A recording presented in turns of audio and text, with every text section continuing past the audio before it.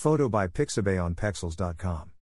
In 1990, RoboCop 2, the American science fiction action film directed by Irvin Kershner and written by Frank Miller and Wallen Green, and starring Peter Weller, Nancy Allen, Dan O'Herlihy, Belinda Bauer, Tom Noonan and Gabriel Damon came into being. In this psychological film, Detroit is depicted to be on the verge of bankruptcy after failing to pay off its debts to conglomerate Omni Consumer Products, OCP. OCP incites violence and street crime by terminating the privatized Detroit Police Department's pension plans and cutting salaries, triggering a citywide police strike. During the course of the police strike, OCP finds it necessary to kick production of RoboCop 2 into high gear. Greater than struggling to construct a new viable product, OCP fumbles with the development and production of RoboCop 2. To problem-solve the production issues, OCP appoints psychologist Dr. Juliet Fax to the team which oversees the development of RoboCop 2's software. In doing so, Fax suggests using criminal minds instead of police officers as the human contribution to RoboCop's makeup. In doing so, Fax chooses a former narcotics dealer and criminal brain to use with RoboCop 2's hardware and mechanical body. The result is a disaster. RoboCop 2 rejects his programming altogether and attacks civilians in a conference held at OCP headquarters.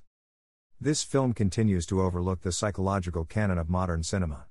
This move delves deeper into the psychological makeup of RoboCop's command center, his brain, but also into a number of other profound, and admittedly, less profound, areas when engineering and psychological intersect. For example, what makes a person human? In this film, RoboCop's ex-wife makes an appearance in a few scenes. Mrs. Murphy is filing suit against OCP because she believes her dead husband, now RoboCop, is following her home. Well, RoboCop was indeed following his ex-wife in life. But this raises important issues.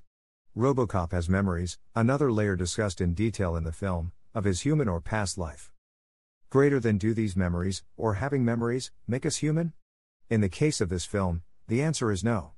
Cyborgs, like RoboCop, has memories, and by no stretch of the imagination would I say this part human part machine is either human or robotic, in totality. And yet, RoboCop's memories in this film again raise a number of other questions.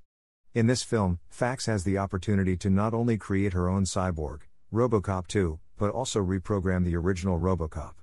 In doing so, she tries to build on RoboCop's prime directives from OCP. While reprogramming RoboCop, she takes in feedback from the community and utilizes the panel of people she speaks with and incorporates their input into RoboCop's directives.